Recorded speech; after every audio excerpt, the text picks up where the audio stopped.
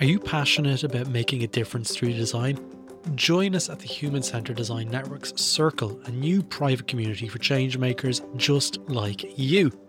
Connect with like-minded professionals, gain exclusive rights to monthly learning opportunities, and lead the change in human-centered design.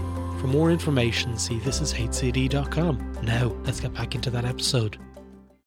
When you need mealtime inspiration, it's worth shopping Kroger, where you'll find over 30,000 mouth-watering choices that excite your inner foodie. And no matter what tasty choice you make, you'll enjoy our everyday low prices, plus extra ways to save, like digital coupons worth over $600 each week. You can also save up to $1 off per gallon at the pump with fuel points. More savings and more inspiring flavors make shopping Kroger worth it every time. Kroger, fresh for everyone. Fuel restrictions apply.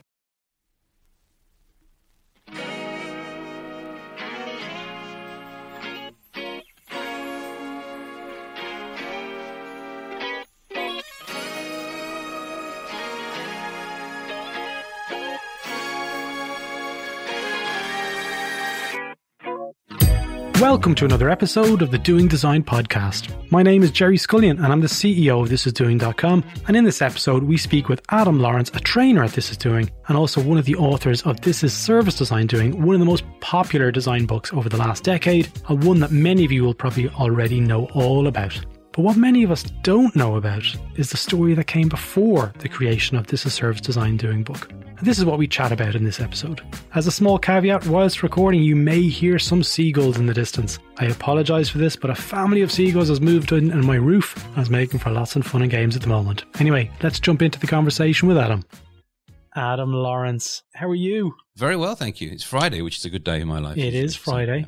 Yeah. It's the best day, I'd like to say. It's definitely in the top 7. Certainly. So, Adam, we're going to be speaking about some fun stuff today. We are. We're going to be chatting about This Is Service Design Doing. I know, lovely short, catchy name. We always come up with those easy to remember short names, but I think you it should sort have of called describes it what's in the box. I think you should have called it TISD. Well, we call it TISD sometimes because we have TIST, which is Mark and Jacob's first book. This is Service Design Thinking. Yeah. And there's This is Service Design Doing, the school and the book. And then This is Service Design Methods. The book is getting a bit crazy. Yeah. I mean, you try and get on a call with some customers. For me, I'm like, this is Service Design Doing. And then there's This is Doing. Yes. And this is HCD. They're all different. Yeah. But we're all in it together. Yep. And we're all on the podcast from regular times. So we're going to chat today a little bit more around some open-ended questions that I have, and I've been asked quite a lot from customers over the last year or two around the origins of This Is Service Design Doing, where it came from. And you're one of the main authors of the book, which is, as I like to say, in probably every design studio around the world. It's a fantastic book, and I've got it here in front of me, everyone. Oh, fantastic. So, 4 languages now. We've now got traditional Chinese, Portuguese, Japanese, and English, with Reformed Chinese coming very soon, I believe, and Russian. Wow. I mean, that's brilliant. It's such a goal to have kicked. But, let's go right back to the start. When you were born. Only joking. Let's go right back to the start. How did you guys all meet? Well, I think we physically met at the Service Design Network conference in Berlin. That must have been end of 2010, I think. Yeah, a long time ago. 2013. Was it? Was it? That must have been 13. Because before the Jam got going. So I think it was 10. Around then. And Marcus and I are running a workshop, and we look for a volunteer in the audience, and this guy gets up, and it's Mark Stickdorn. And with him and some other great volunteers, we had a fun workshop. You know, they were kind of our sacrificial lambs. They did funny stuff for us, and people laughed with them, I hope. And we got talking to Mark, and we found out who it was, and we were Twitter friends. We'd been tweeting backwards and forwards to each other. And we started sort of just bouncing ideas around, especially Mark and Marcus, because they're the thinkers, if you like. And they were bouncing ideas around, and sort of friendship developed. We started helping each other out with a bit of work now and again. And then at some point we said, let's try and do something together, which we offer together. And let's try and do something that we're really proud of. That actually was a thing that we said, a thing that we're proud of. And at the time, Mark, of course, was This Is Service Design Thinking. And we were famous for the Global Service Jam. And the motto of the Jam has always been doing, not talking. So somebody said kind of as a gag, well, we should call it This Is Service Design Doing. And people nodded at each other, said that's a good idea, And initially, of course, it was a training course. That's what it was. It was a 5 to 4 day initially, I think, executive level training course, trying to sort of get one iteration of a service design project into that. Very experiential, fun, but also quite intense in terms of content. And that later moved on to become books. Yeah. So the workshops you were doing, the three of you, for a couple of years, is that right? That's right. Several years. I think we started them in 13, 14, something like that, maybe 15. And we ran them all over the place. Berlin was the first one. Barcelona, went down to Thailand with it. China, over to the States and Egypt. So on. No, not yet. yet. I think it was one in Egypt. No, that was something else. And we found this really interesting thing was happening, which was, first of all, this thing was evolving quite fast because also service design was evolving at the time. So there were still core things. There are still things in the course in the book there on day one, but a lot of it has evolved. And we also found there was this amazing community growing around it. I mean, people would literally fly into the city that we were at. People who'd been on the course, a year before, to come in and say hi to the new intake. That literally happened. Or if they were in town, they'd come by and we'd say, come and do half an hour. Come and tell us how you're applying what you've learned and stuff like this. And so we saw sort of this knowledge base growing and the community growing around it. And we thought there's something we can do with this. We quite early in the course, we stopped doing handouts because it was just too busy. We were moving around a lot, changing rooms, flipping backwards and forwards, building something, going out into the street, testing things and so on. And handouts didn't really fit in that context. So we said, let's make an online handout, a document, and invite people to edit it as we go along. So in the evenings, they go back to their hotel rooms, they add notes or whatever, they criticize, they give examples, stuff like this. And we thought, this is really interesting. This is kind of the core. It's becoming a core syllabus, this 50, 60, 70 pages we now have of notes and so on around this course. This could become a book. Yeah. Wow, that's interesting. I didn't really have an understanding of the context of the collaborative piece that came before the book. Absolutely. It's crazy. Most people think the school is the school of the book, but in fact, it's the other way around. It's the book of the school. Yeah. I remember at that time, it was probably 2015, the original emails went out and they're like, hey, we're going to be putting some of these things online. Do you want to contribute? And it was like a massive kind of fun day online. For me, I was in Australia, I was explaining to you before, and I was having my breakfast in my office. And everyone else in Europe and around the world all logged on at the same time. And it was just like a crazy bar of drunken service designers all arguing at the same time about something that was quite small. Yeah. And I was in an argument with someone from Brazil and Spain who I'm glad to say proof that I do, forgive and forget. I don't remember their names. Okay. But arguing about stuff about embedding design. It was a crazy thing on my side to be seeing this thing come to life and contributing, and it must have been a rush for yourself, Mark and Marcus. That part. So we had 4 of us behind the book. There's Mark and Jakob, who wrote This is Service Design Thinking book, the first book. And then Marcus and myself came into that as the 2 other lead authors. And it was Marcus and myself did most of the writing, while Jakob took care of some of the writing as well, but also the whole look of the thing and the graphics and so on, which was so important. Yeah. Which is one of the most beautiful design books I've ever seen. Not just saying that because we work together, but the book is phenomenally put together. Yeah, a lot of hard work by him and by O'Reilly, the publisher, as well, to do that. Yeah. And we knew fairly early on that we wanted to do a degree of sort of crowdsourcing of this. The first book, This is Service Design Thinking, had been done in that way as a design project, incorporating many, many people's words and thoughts, things like, voting which chapters should go in, which one should go out, inviting which contributors to come in. And we thought that would be a really good thing to do in the second version, but maybe an updated version of that. So basically we got together and we mapped out who was going to do which chapters, and we wrote first drafts of those chapters fairly roughly. I mean, some of my first drafts still had things in them saying, not sure what to put here, or who has a good example, things like that. Does this contradict what we say in chapter 3? ? Stuff like that. And then, as you said, at some point we said, let's ask for help. So we put out a tweet and we got about 300 volunteers within 40 minutes of people who were interested in co-editing this with us. And so we said, okay, sign up. And each person, we had, I think, 12 chapters at that point, and each person got between 1 and 3 chapters that they were shared as a Google Doc with commenting rights, and with about 30 to 50 other people on that chapter. Yeah. And then what was really hard for me personally was to sit on my hands for 2 weeks and not get involved in the conversations that were happening there. Because, you know, it would happen that somebody would say, you know, put a note there, not sure what this means. Now, if I go in there and tell them what I meant by it, I learn nothing. So I had to hang back and let somebody else say, well, I think they mean this. And someone else say, well, that will contradict what they said in chapter 4. Yeah, well, do those things actually play together? And these great, I mean, fabulous conversations were happening in the comment field of this. And we're just sitting there learning.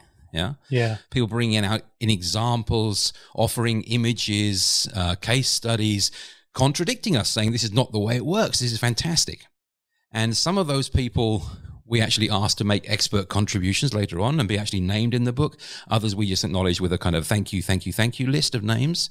But everything that they wrote was enormously important in the kind of the second version 2, when we iterated the whole thing fairly fundamentally and wove in all those things that they added. I'm still very grateful for that. And it was the bit where I learned the most writing the book. I mean, it was my first book. You know, I'm not an experienced author.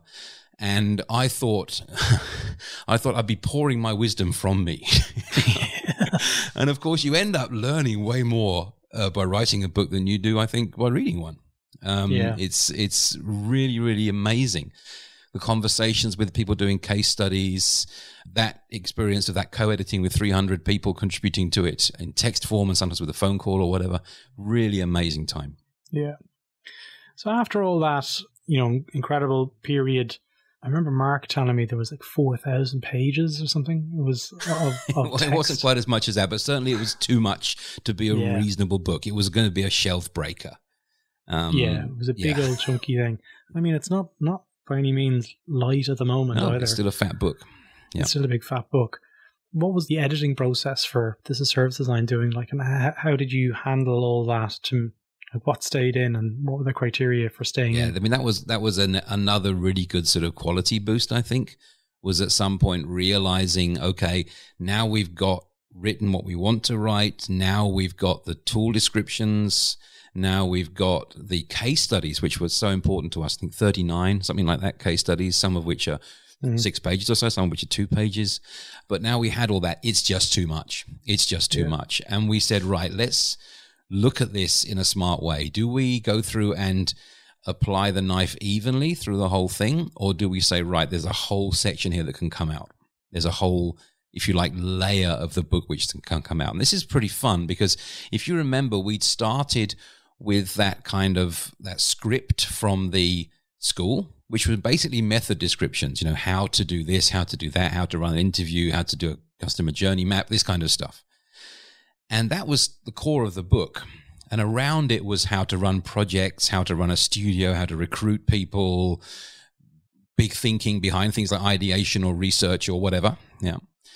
And we said, you know, these method descriptions, they're a commodity now. There are fantastic resources online where you can see these things for free. Why should we still be selling them? So we took out what had been the actual core of the book, we thought, before then. Yeah. And so instead of having, I often compare it to a cookbook. Instead of having recipes about, you know, how to make a white sauce or how to chop an egg, or how to make a Christmas pudding, those things came out and they went down to stubs, just little stubs. We put all that information free online, 59 methods free online, something like that. And then we focused on, okay, why is this necessary? When is it useful? How do I run this kind of stuff? So it's less about making a cake and more about running a kitchen, running a restaurant, if you like, if I can strain that metaphor further. Yeah. And I think this is yet more genuinely useful because it's not the methods that make a designer. It's how you connect the things that you do. Yeah. You use the analogy of the kitchen. I use the analogy of the gym. The exercises that you do to get stronger and get fitter and the nutritional benefits and all that kind of stuff. So there's some tie in there to how I see This Is Service Design doing. It's like, it's an exercise regime. It's, you know, how to get fitter, how to get stronger, how to get mentally stronger as well. So it's one of those accompanying books that it does sit on my shelf, and I might look at it for maybe 2 or 3 hours, and then I might be, I'm only joking, it might be 2 or 3 weeks before I pick it up again, and I might reference something. And even now, like, I've been doing this for so long, it's just good to have something that sits pretty close to my desk, and I'm able to reference it if I'm responding to something, just to make sure that I'm still talking sense. That's good. And it's often used as a reference book. I want to emphasize that, there are a few people who've read it from cover to cover. I haven't, and I wrote the thing, and co-wrote it. I haven't done it. No, most people read the first few chapters, which are the kind of, why is this thing, what is it and why is it happening? Exactly. Then there's a sort of overview of some of the really fundamental tools and methods. Then we have these deep dives into research, ideation, prototyping. Yeah. And they're really to be there as a library to draw from when you need those methods. Yeah. At the end, we tie together things like, facilitation, embedding, project planning. Again, they're useful reads you could read in one go or a chapter at a time. Yeah. But most people just read that stub at the beginning and then dip in and dip out, which is fine. Yeah, absolutely. So the school, as you mentioned, was already running before the book. And there's a couple of different options for people to do this as service design, doing training. One of the ones is Essentials, right? That's right. And we were having a conversation within the This Is HCD, or within the This Is Doing community this week. We were chatting about what does it mean to be Essentials. So let's hear your take on it. So this was the second version, if you like. The initial thing was basically a full week. And we said, okay, this is quite hard for people to organize in their jobs. And also it's not cheap, So what about more price-sensitive situations or people who are very, very busy? And we said, right, can we boil this down even further to make a 3-day version? And we initially did this in countries further away from Europe, where the price was an issue and so on. But it's become a generally useful thing. So this really is a very strong focus on the methods and the mindsets, if you like, which you need to get through one iteration of a design project. Yeah. I often say this is ideal if you're going into an existing team or an existing capacity in this and you want to get up to speed on the basics of the language and the basic tools and methods. Yeah. We don't go in depth in that one, or as much depth in that one, into things like facilitation, into things like embedding, a little bit less on project management and so on. It's really a focus on the tools and methods. Yeah. And there's the executive school. That's right. So that's the original, and it's now been expanded. So that in the physical version is a full week. And it is, I think, ideal for somebody who's going to be driving or pushing or managing this kind of activity in an organization. Yeah. So design leaders. Yeah, exactly. So it's all the stuff which you get in the Essentials course, a thick layer on top of facilitation. So you don't just learn the methods, you learn to run the methods and get feedback on your facilitation from your peers and stuff like that. More detail on the project work, project level stuff, project planning, more detail on embedding it, more detail on the strategy level and stuff like that. And just a little bit more time for deeper conversations. Yeah. So that one's more rounded, and it's catered towards, as I said, design leaders or even business leaders who want to kind of evoke change at scale. We get all sorts coming along. We get people who are moving into or developing a customer experience, employee experience capacity in their organization. We get people from agencies, often agency heads, who want to see how we do it and see what they can learn from us, which is great. We can learn from them too. We get academics, professors coming along, people running service systems or developing services in large organizations. So there's a good mix of people who come in there. Honestly, for me, the people you have in the room, whether it's a Zoom room these days or if it's a physical room, are absolutely one of the main selling points, because you get these incredible people from all over the world with very different backgrounds and stories. And there's as much learning going on between the participants as there is between us and the participants. Yeah, absolutely. So we've got This Is Service Design doing Essentials happening in June on This Is Doing. That's right, the online version, yeah. The online version, which is Essentials, which is the one Adam has just given an overview. And we're also working on the July one for the executive one. That's right. So we've taken, if you like, the short version and the long version, and they've gone from, so the 3-day physical course became a 5 half-day online course. Run that several times now. It's been really great. I've really enjoyed doing that. It's worked well online. And the 5-day executive, so the longer course, has now become an 8 half-day, or will become an 8 half-day online course. Yeah. Nice. So they've still got the short version and the long version. We've still got the essentials that focuses on the tools and methods, and the executive course, which has tools and methods and strategy, embedding, facilitation, these kind of things. And they're in sort of, we find a half day is a good learning chunk for this kind of stuff. It gives you enough depth. It's not overwhelming. You can still do your job beside it. Yeah. Yeah. And so we either fill a week or most of 2 weeks, depending on which course you choose. Yeah. You mentioned there, like, the majority of the learning is split between the people in the group and also obviously the faculty, yourself, Mark and Marcus. There must be some funny stories you have around delivery of these, because when you get such a variety of people in a room, I know me personally, I've got loads of them. Tell us, do you have any funny stories from, say, in person or even online when all these people come together? It's brilliant, and it is a joy to see that. And I mean, we've done things like in the physical courses, we have a WhatsApp group which goes on for years afterwards. I still get pings on the WhatsApp group from courses, back in 2017 and stuff like that. I mean, a lot of the stories are around adventures you have being in a foreign city. I remember one back in one of the very early courses. Of course, we do on the physical courses on the night before the final day, so the Thursday night, we go out for a meal together and things that you do.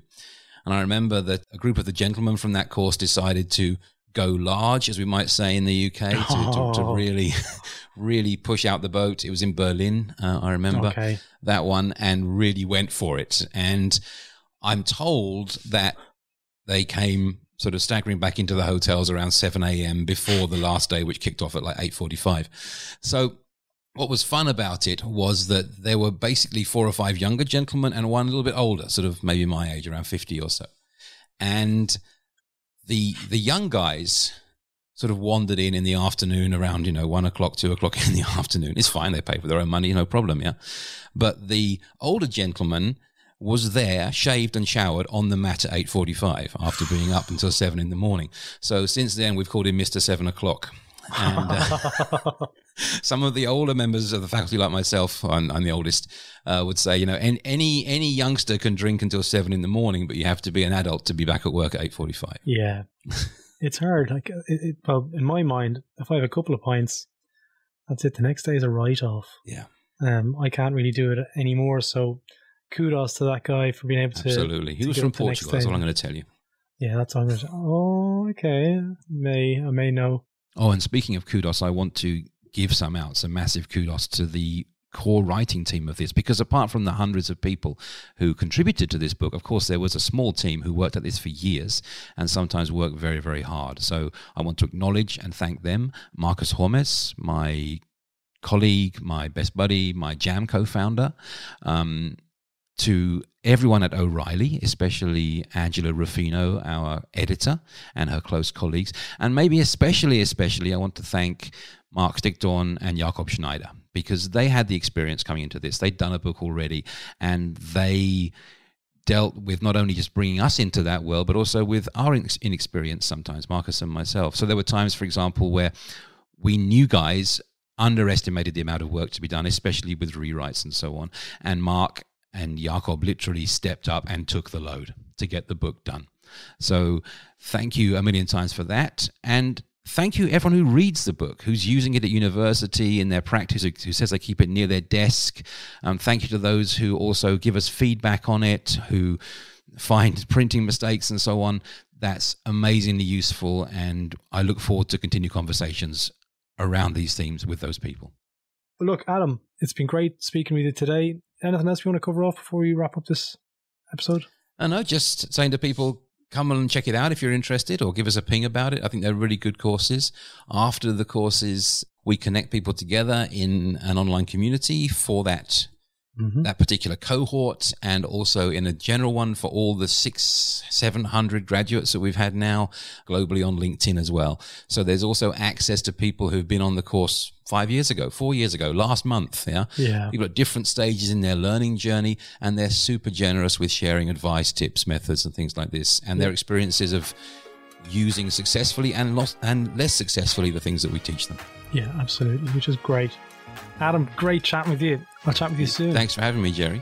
No worries. All the best. Have a good weekend. See you down the road. So there you have it. If you liked this episode, feel free to visit thisishcd.com, where you can access our back catalogue of over 100 episodes, with episodes related to service design, product management, design research, and much, much more. Now, if you're interested in design and innovation training, feel free to check out our business, thisisdoing.com, where you can join online classrooms and learn from the world's best design and innovation leaders. Join the This Is HCD newsletter, where you'll receive updates from the network, and also, if you're interested, apply to join the Slack community on thisishcd.com. Stay safe, and until next time, take care.